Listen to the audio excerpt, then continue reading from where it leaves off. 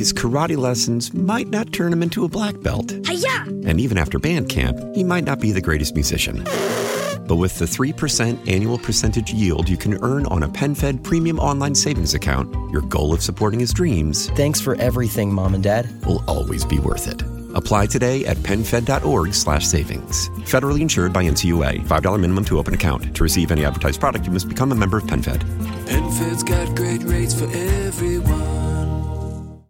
Hello and welcome to this episode of the Star Wars Universe Podcast. Today myself and Riki Hayashi were going back into the world of Star Wars Rebels. We're talking about Star Wars Rebels Season 4, Episodes 3 and 4, In the Name of the Rebellion. All that more after a commercial break we have no control over.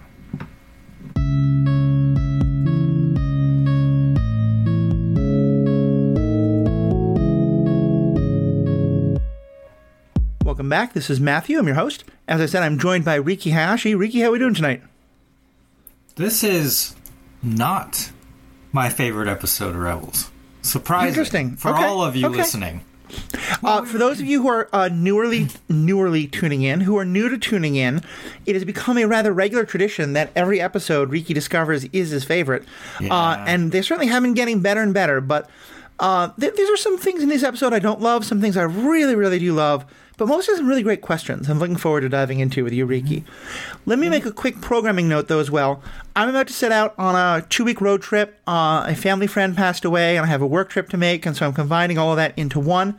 I'm going to try to keep recording and podcast editing from the road. It is possible, though, we're going to take a short break. I do have at least one episode in the can that's going to go live a week from when you hear this one. It won't be about Rebels. There's some other possible content that will go up there as well. We will be getting back to Rebels. The commitment is we're going to finish Rebels before the Ahsoka show comes out. So there might be 1 week that we miss, for which I'll apologize. But don't worry, Rebels is going to continue. We're just going to sprinkle some other stuff in there throughout. So with that, let me kind of give a quick summary of the episode for those who haven't seen it in a while or just following along just with us. Ezra, Kanan, and Sabine arrive on Yavin 4 to join the main group of the Rebel Alliance. Hera's squadron also arrives, having barely survived an Imperial ambush, which Bail Organa attributes to an Imperial communications relay on Jalindi. A droid projects a hologram of Saw Gerrera, who mocks Mon Mothma for her unwillingness to go to any lengths to defeat the Empire. And Mothma angrily responds, refusing to stoop to the violence and extremism committed by Gerrera's cell. She sends the Ghost Crew on a mission to intercept the relay's transmissions. Sabine inadvertently connects them to the main channel on an approaching light cruiser, forcing Ezra to impersonate an Imperial officer. Unfortunately, it's the very officer who's commanding the cruiser, Brom Titus. Sabine calls for Hera to pick them up as they have been seen. Before she can do so, a U-Wing, piloted by Gerrera, arrives, picks up Ezra and Sabine, then bombs the relay dish, destroying it and the cruiser. Hera demands Gerrera transfer Ezra and Sabine, but he jumps into hyperspace. Gerrera convinces Ezra and Sabine to aid him in discovering the secret weapon he is convinced the Empire is working on. They board an Imperial cargo shuttle disguised as a regular civilian spacecraft and discover a group of prison engineers from the planet Coruscant who are being shipped to Jedha for an apparent project. Gerrera insists that this is more evidence of a secret weapon. They also find a giant kyber crystal, which they plan to haul out of there with the prisoners. Chopper attempts to get the prisoners out of harm's way via escape pod, though they're stopped by the Empire. When the plans to get the crystal go off the ship fail, Gerrera blasts it so that he will explode. He calls two tubes to pick him up, and Ezra and Sabine are rescued by the Ghost Crew after destroying a massive Star Destroyer. The engineers decide they want to join the rebel cause, and they head back to Yavin 4. I think it's a good summary, but it does leave out a couple of major plot points, namely that there's a running conflict between the rebels and Saw about this concept of like how dirty of a war do you fight? What are your goals? And it includes at times when Saw is focused much more on stopping this secret weapon that he is so obsessed about, that he's more interested in that than freeing the prisoners. Our heroes disagree, and as has become almost kind of de rigueur, every time they hang out with Saw at one point turns his guns on them, stunning them, as he points out, not killing them, but stunning them so that he can do what he thinks he needs to do, and kind of willing to go against them to do what he thinks is needed. So, Riki, what do you think of these episodes? They're not your favorite, but I don't know if that means that you don't love them or they're just not as good as the heights we've achieved. What's your thoughts? Sure. I mean, the running joke here that every episode is my favorite, I think, speaks to the high quality that Star Wars Rebels maintains throughout the show. Uh-huh. And I don't think that this is a bad episode by any means, but there are just a couple of things that didn't sit right with me, but it does continue to tell this wonderful story of the early days of the rebellion and the differences between Mon Mothma and Saw Gerrera, which we now are also getting to see play out more in the live-action show Andor. So there's a lot of great connections with larger Star Wars here that I do love. But, I mean, let's just start with, I think, Saw Gerrera, right? Mm-hmm. This character is on the side of the rebels ostensibly, but in a lot of ways, what would you call him? An anti-hero? An anti-villain? I don't even know what the classification is. So here's, I think, the meat of the discussion of these episodes, because I think my view of him has changed rather dramatically. And the question I was going to ask you, and maybe this was sort of our way of getting into it, is he right? Because I think the first time that I saw these episodes, I thought he was a foil. And an anti-hero, I think, is a good term. But it's these sort of, a lot of times when you have a character who's willing to do things that everyone around them thinks are bad for what they think are good reasons, the writers will often introduce a character who goes even further. And that's a way for our hero to say, no, I'm not willing to go that far. And I think that was Saw Gerrera in a lot of this stuff, certainly in Rogue One. I think, like, if you've seen Mask of the Phantasm, that's what the Phantasm does for Batman. It's what the Punisher is for Daredevil, especially in that Netflix series. And at the time I watched it, I was very much on the side of the rebels and of Mon Mothma and of, no, this is the rebellion. Like, we're supposed to be doing things the right way. And Saw is the proof of the dark side, and that, you know, if you hate your enemy that much, that you are going to turn against them, you're going to turn into them, and you're not going to think about the prisoners and stuff like that. Watching it tonight, I realized how much I have changed on some of those questions. And part of that is because of, you know, and again, I want to keep this about Star Wars, but this is obviously reflecting issues in our own larger world. I think my own attitudes, I used to be very much we have to never use the methods of, we always have to go high when they go low and that kind of stuff. And I think I've come to realize how much that's a trap in our own world, and how much sometimes trying to fight with your arm tied behind your back just kind of guarantees you lose. And I think Andor, though, more than anything, really opened my eyes to the idea that you can have a rebellion that has its hands clean.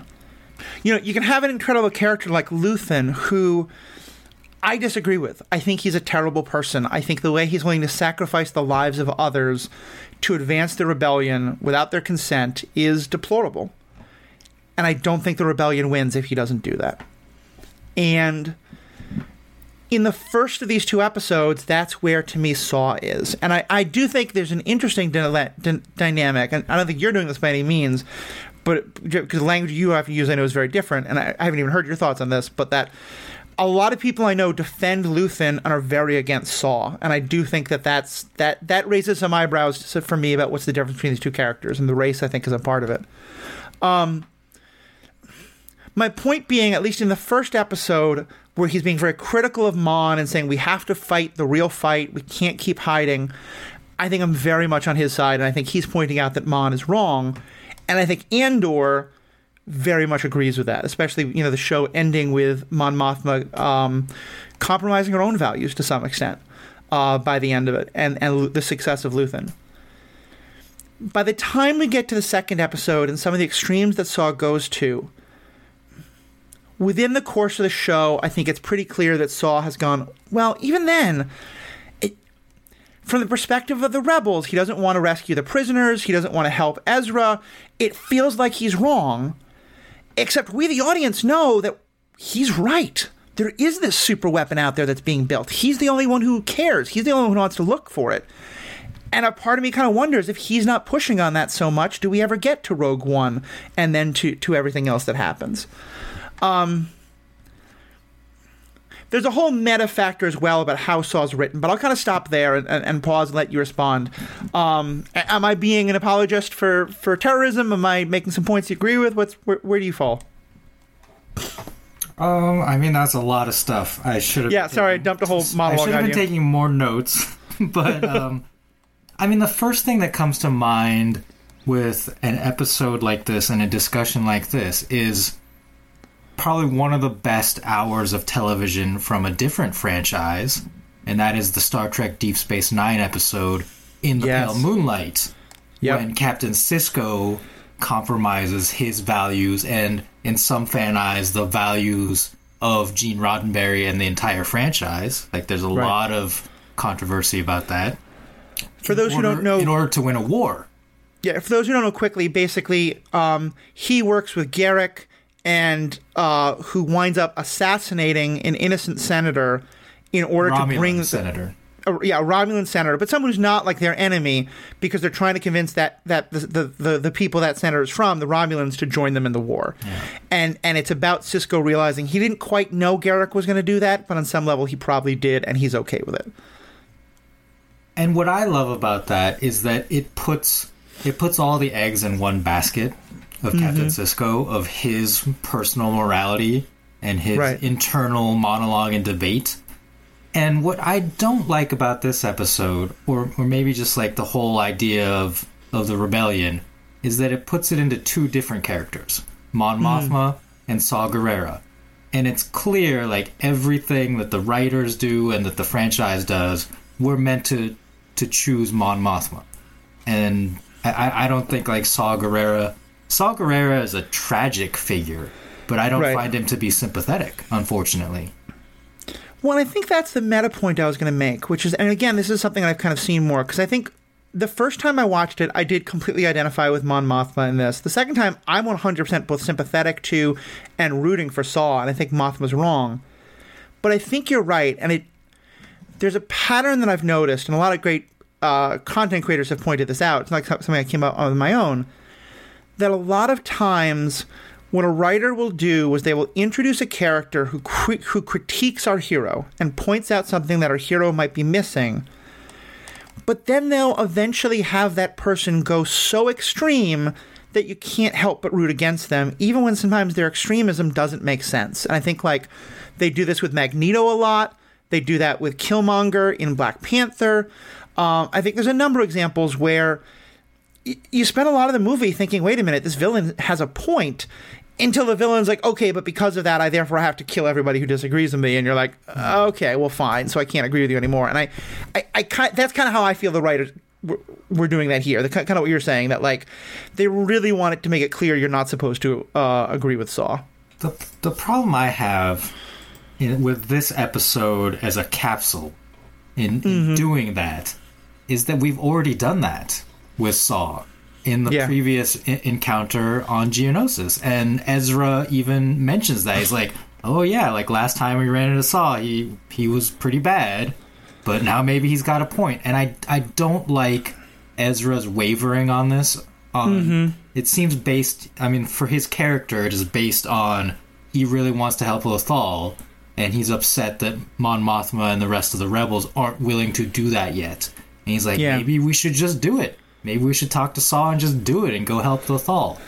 And I just don't, for me, I didn't buy that as a moment for Ezra, that he would have seen what Saw did previously and further, like, hear more stories. Like they mention in this episode that Saw has killed civilians trying to get at the Empire, that he has killed prisoners. You know, he doesn't take prisoners, he kills Imperial prisoners. And those, like, all of that, for me, is just like, nah, like, that's not right. And for Ezra to waver, especially after what he's been through with, you know, like Maul and Kanan and the dark side and touching that, I just didn't buy that as a character moment. And it seems like done for the sake of the plot, as that's you said, to make Saw seem like a plausible alternative. I guess I did believe it, because I thought they introduced something really interesting, which, again, that little plot summary we had didn't mention. the whole point is that everyone is coming together to join the Rebel Alliance. And in theory, what Mon is kind of going for is this is no longer about the struggle on your individual world. This is now about our larger fight against the Empire. And if we defeat the Empire, all of our worlds are better. And Ezra's not there yet. Ezra still, he wants to go and join up with them so that they'll go help him and Ryder liberate Lothal. And I guess that's where, for me, I agree with you, it's a stretch. And I think it is, like, I like a lot of the questions this episode is raising, but I kind of have to squint at it because I think there's some, I think, like I said, with some of those other properties, the writers started to make really good points, but then got afraid of them. Yeah. And in some ways, I think that's what Andor is so good, is that it doesn't do that. But I think they at least established that Ezra is still, his focus is still rescuing Lothal. And the fact that he got to the rebellion and Mon Mothma wasn't saying, yup, Lothal's next on our list. She was kind of saying, you've got to be patient, you got to look at the bigger picture. I think you're right, it doesn't fully justify it, but that at least for me gives a window of where there'd be some wiggle room from Ezra, that maybe he's a little disillusioned with this larger rebellion. Yeah, I understand that, but again, I think it's done in this episode, like in the context of this episode, and for me personally, like stuff like this about characters where they seem to make a small or large change in what I believe their character to be for the sake of a plot of an episode, like it bothers me a little, because this follows on the previous two episodes, the beginning of season 4, where the Ghost crew went to Mandalore to help Sabine's family, right, fight this civil war in Mandalore. That has, I mean, I'm going to say it has nothing to do with the rebellion. Yeah, Mandalore is technically not a part of the rebellion. Like, it is a kind of a personal favor to Sabine and her family that they went to do this, which is good for these characters, for the whole found family aspect. But, like, if you analyze it that way, it's very inconsistent to be like, well, you just got back from Mandalore and now you're demanding that the rebellion do something for you? Yeah, that's fair. Well, let me ask, so I guess the question that I want to talk about then is, but I don't know if we can talk about it, is in his critiques of Mon and how she is fighting the war and trying to fight the war, do you think he makes good points? Or are you able to kind of separate the kind of extremes that they show him go to from the kind of critique he's raising from Mon Mothma? I don't think he makes good points. For me, like, personally, you know, we are two non-combatants who have never, thankfully, had to be in a war or to kill anyone. Yep. But to me personally, like, killing is very antithetical, and we never know what would happen in a true life or death combat situation. But just kind of on general principles, I'm standing by, like, I'm not going to kill anyone else, like, in my personal life. Yeah. Now, how do you translate that to fictional war, right? Obviously you have to, and we've had this discussion in the past. But I believe, like, one of the beautiful things about Star Wars as this work of fiction, and the way that they have constructed the rebellion, is that it hinges upon hope. And the idea that these forces, these rebel forces, can never stand against the Imperial Navy on their own in like a military sense. And that plays out through all the movies. Like, they just don't stand a chance. Like, Star Destroyers are more powerful than Mon Calamari cruisers, and there are far more of them, right? Right. So the only way for the rebellion to win is to get kind of the rank and file citizens of the Empire to reject the Empire, to inspire the people through hope. And that happened, and that's why Mon Mothma stands by these principles and says the only way we can win this is if the people reject the Empire and choose us. It's not by destroying all of their ships. Right. It is by getting the people who are fighting on the ships to put down their weapons, or their families to say, what the heck are you doing? Like, you can't fight for the Empire anymore. Like, right. And one of the critical moments is in A New Hope when the Death Star destroys Alderaan. right? I think that is a catalyzing moment in the galaxy where the rank and file citizens who see this news or hear about it and probably get some weird sanitized version through the Imperial network and go, what is going on? Like, this isn't what I signed up for. This shouldn't be what our government does. And so I think the combination of the Death Star destroying Alderaan moment combined with the way Mon Mothma leads and inspires people show the two different aspects of this war that really, like, realistically cannot be fought in a military sense. I guess I hear what you're saying, and I think there's a lot of truth to that. But I guess to me, I'm curious why you love Andor so much then. Because to me, Andor is very much a rejection of that. Not a rejection of it, but of a... And even Rogue One, to some extent, is a... Yes, there is that, and maybe even Mon can tell herself that she's keeping her hands clean, but there are other people getting their hands dirty in order to make it possible for her to get those messages out, you know? And... to me, what Andor does that is so powerful, and I think Rogue One does this as well, is kind of say, like, without Cassian Andor shooting an unarmed man who's trying to help him in the back and murdering him, Luke Skywalker never gets to do the hopeful thing and blow up the Death Star. And without Luthen arranging to, you know, rob this Imperial outpost involving, like, putting a gun to the head of a child and threatening to kill the child and doing these other terrible things, people never find out about Mon Mothma's message of hope and of challenge and stuff like that. So I'm kind of curious, how do you reconcile that with Andor, which, at least to me, is so much about even Mon Mothma had to make these horrible compromises and stuff like that? Well, because the same reason I love In the Pale Moonlight, because it is good, complex storytelling. Right. And it is good characterization of these people who do these things. And I think that it's written well in a way that we understand why they do these things, but also with an understanding and a nod that we can't necessarily honor them, or that we can't call them heroes. Right. I think that's the best storytelling for these types of stories, is when we watch it and go, wow, I really love this. But, you know, like Luthen and Andor, like, these aren't heroes. These aren't the people that at the end of this conflict, you know, Mon Mothma becomes, I guess, Chancellor is still the position of the New Republic, right? She's a hero. Leia Organa becomes a senator. But they don't speak of Luthen and Andor because those weren't written yet. But right. You know what I mean? Like, they're not going to. They certainly don't speak of Saw Gerrera. Yeah.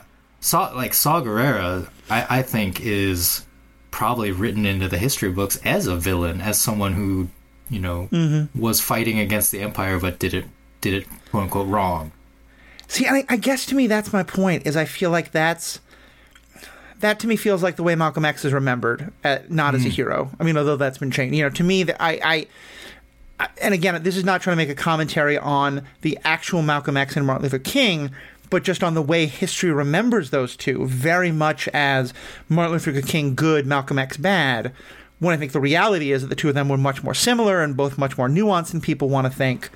And a lot of people, I think, have been changing on that, and I think that there's all those kind of things are interconnected.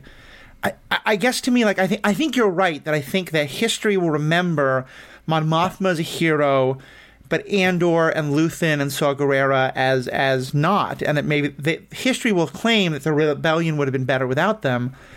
And I feel like I at least have come around the perspective of that the whole point of something like Andor and Rogue One, and even this a little bit, though I think it chickens out, is to critique that some, is to say, like, yeah, no one likes what Saw Gerrera's doing. I don't know if without Saw Gerrera pushing this forward, anyone ever finds out about the Death Star to begin with, because he seems to be the only one who cares that this is all happening. Well, so, like, to go back to the whole Mon Mothma Luthen thing, I can imagine a scene where she has to, like, publicly condemn his actions, right, at some point. And yet, I assume he's going to die because he's not a part of the rebellion that we see later on. And yet, like a scene where she visits his grave or something and says, "I couldn't have done this without you," or something like that. But it's like, God, that'd be so like, powerful. She understands his importance and cannot publicly acknowledge it, I think is what's going to happen. Yeah, I could see that being really powerful. I would love to see that. As for Saw, I don't think he's been written or portrayed with very much subtlety. So it could have been, I think it could have been better. Like, this character could have been written in a more subtle way. I just think they didn't choose to. And that's a decision they made, and it's a critique I will make about, like, the whole debate between these two. And I think that's fair. And I think there's an extent to which I'm probably headcanoning it to some extent. Because what I think I do with characters like him and Magneto and Killmonger, where I think they make really interesting points, and then they just kind of go to an extreme that I don't think makes sense, and where I think the writer just did it is I'm kind of like, okay, well, what if we just kind of ignore the dumb things the writer had them do in the last half and just talk about the points they're making? But you're right. I think that it's, on some extent, we also do have to take the text as it's written, and that's not what happens, And it's a puzzlement back and forth. And I think that is probably the distinction of why I love Andor and why I love In the Pale Moonlight, is that they were written in a much more ambiguous way, where we can come out of it and go, oh, are they kind of heroes still? I'm not sure. I didn't like what they did, but dang. Whereas, like, Saw Gerrera is just like, yo, chill out. Yeah. And, like, I think this is going to be a Star Trek comment a bit, but it ties in a lot. I've always thought that in many ways Next Generation and Deep Space Nine are mirrors of each other. Oh, because one of the central ideas of Next Generation, and Picard says this, I think he actually says this in one of the movies, in First Contact. He may have said it, no, actually he does say it in the show, that's correct. I don't know. Either way, writers can tell me which way it is. But he says, and I think this is kind of a central ethos of the show, it is possible to do everything right and still lose.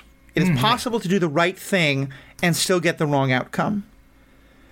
In the Pale Moonlight, and this is about, is it possible to do the wrong thing and get the good outcome come out?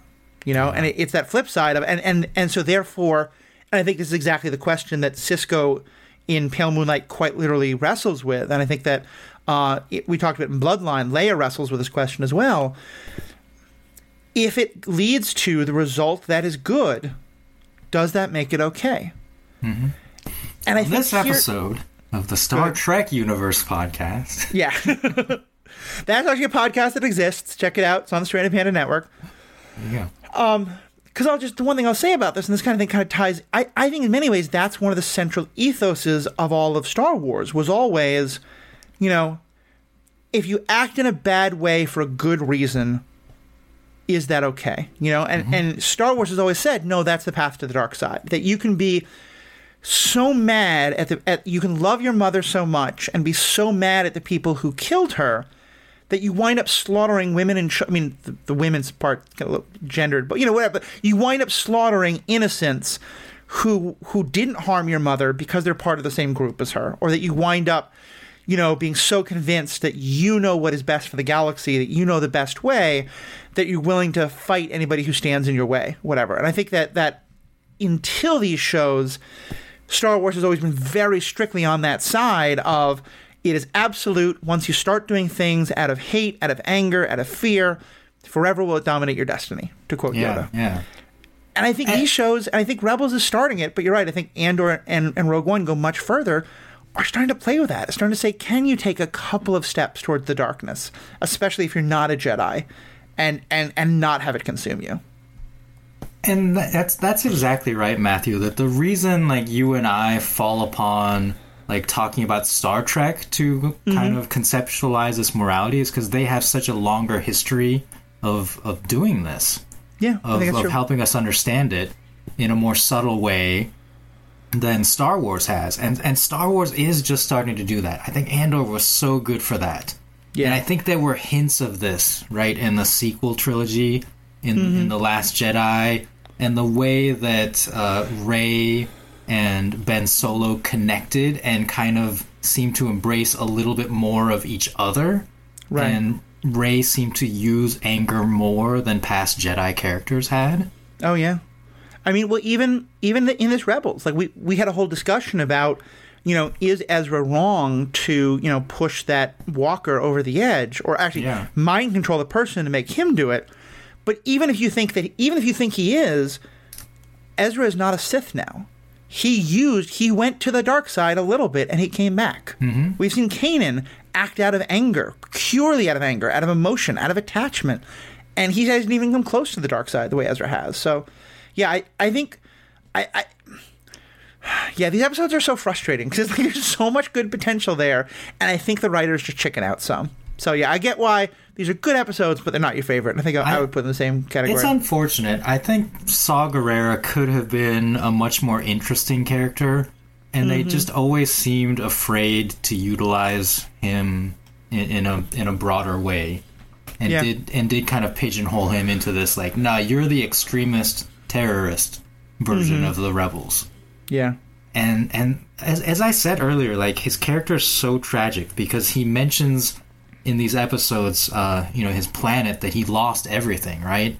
Mm-hmm. And he lost his sister in this fight, and that's what set him down this path of darkness. And unfortunately, like, I don't believe that they have ever given the character the time to reflect on that in a more, what I feel would be a more meaningful way that would make us more sympathetic to him. I have to say, I don't know if this will be a part of Andor. No. What I'm hoping for, I don't think is going to happen. I think you could get a little of it in Andor or have it be kind of a spin-off, different show. I would kind of love to see a show, or at least episodes of some show, that spend time with the people who are not part of this Grand Rebel Alliance, And it might be that Luthen is dead by now. It might be that he's kind of, him and Mon have broken ranks the way that her and Saw did. But, like, I'd love to see something, like, to me, that it could be kind of a buddy cop thing almost, or buddy rebels, of Saw Gerrera and Cham Syndulla. Because I think the two of them come from very different places, but they both have very similar ideas and very much kind of like, I'm going to do what I think is right and to kind of hell with everyone else. And yeah, I'd love to see, because I think you're right. I think Saw has never, he's gotten more and more, and I think Rogue One did him a lot better. Although, again, he had to be kind of the bad guy by the end or by the middle or similar. But I'd love to see more him and Cham Syndulla, and maybe even Luthen or some other people like that. And for those people who are wondering, like, where does this all fit in? Like, this episode, like, the whole Rebels TV show, 4 seasons, basically leads straight into Rogue One / A New Hope era. Like, the ending of this series is probably, I don't know, at most months preceding Rogue One, and possibly even closer. So the Saw Gerrera that you see end up at Rogue One, like, we're basically there at this point in season 4. And so I don't recall if he appears anymore in the show, but, they mentioned Jeddah, which is where the Kyber crystal comes from, and that's where he is based out of. By the point of Rogue One, and he's just hanging out there, probably trying to find out what the Empire is doing. Yeah, I mean, I think it's because of him moving to Jeddah is in part a result of what happens in these episodes, and that's kind of maybe a way to kind of shift away and kind of talk about some other things from the episodes. I just got chills seeing that we were on Yavin, seeing that base and seeing, like, they animated it beautifully. And we didn't really spend too much time, and then going into that room with the big circular holographic map thing, I was just like, oh my God, we're here. We are like, this is the connection. There's no more like wondering, how does this all tie in? Yeah, and this show has done a great job of leading us to this point fairly naturally, I would say, and helping us to understand how the rebellion came to be. And Andor is going to be I think Andor is basically at the beginning of Rebels Season 1, or about the same time. So the Mon Mothma you see in Andor is still an Imperial Senator. During the course of this series, we see her become, the underground leader of the rebellion. Right. So a lot of interconnected pieces that are finally, like, all coming to fit together, and it's very exciting. I agree. Like, seeing stuff like that just warms your heart. Similar, seeing that Agent Callus is now like clearly with the rebellion. That was seeing him being like, oh, I'm kind of like I'm working with Mon directly now. I was like, yes, that's so good. And the mutton chops, and he looks so good in that rebel jacket. Yep. Like he looks so much better than he did as an Imperial. This is delightful. Very short appearance by him in this one, but we'll get more of him. And I like getting to see a little more of Bail Organa. You know, I think he was always someone who I wished had gotten more of a part, and his character's gotten more fleshed out in shows like this. I think the best treatment of him is in the book Leia, Princess of Alderaan, which is that's all kind of set basically in the first year of Rebels, or maybe even a little earlier, because it's about Leia. It's about Bail and his wife bringing her into their conspiracy. And her experience with that. And it's just a wonderful, wonderful book. But Bail is a big, big part of that book. And you get to see how he is a part of these first early days of pulling things together. And that goes all the way back to, you remember when it's when Padme is saying, this is how liberty dies, to thunderous applause. It's Bail Organa she says that to. You know, he is, I think, in many ways, carrying on her legacy of like being one of the lone voices in the Empire, you know, for the Old Republic. So, and it's so amazing that we've reached this point, because you mentioned that scene from Revenge of the Sith. There's that very famous deleted scene where Bail, Padme, and Mon Mothma and several others that I don't know that we know their names, are sitting in a room talking about forming the rebellion. And that deleted scene saw Genevieve O'Reilly as Mon Mothma, and even though she didn't make it into the movie, like, here she is voicing the character. There she is on Andor playing her in live action. It's fantastic. We were talking last time about the connections of voice actors and live action actors, and yeah, she's another one. So that's been awesome. All right, we've been going for a good long while. Any other last comments or things about these episodes you wanted to bring up? Yeah, I got two things. First off, we got to talk about Brom Titus, the Imperial commander. So this guy, in Season 2, there's an episode called Stealth Strike, where he was the captain, maybe even admiral at that point, I can't remember, on the Interdictor cruiser that the rebels infiltrated and destroyed. So he screwed up there, encountered Ezra Bridger. In Season 3, Steps into Shadows, he was commanding Reclam Station, which was kind of like a scrapyard where the rebels infiltrated to steal some Y-Wings that are now stationed here at Yavin. And he encountered Ezra Bridger. The station was destroyed. Again, he was demoted. Apparently, like every episode he's appeared in, he's like one rank lower, which is like a little Easter egg that they put in, because he keeps encountering these darn rebels and they keep blowing up his things. I think this time his ship blows up and he finally dies, because we don't see him ever again. He's the one who what's the name of the admiral who is always kind of Thrawn's rival, and he commands the Interdictor cruiser that goes after Sato and winds up getting destroyed by him? Constantine, yeah. Constantine kept screwing up, but kept being promoted.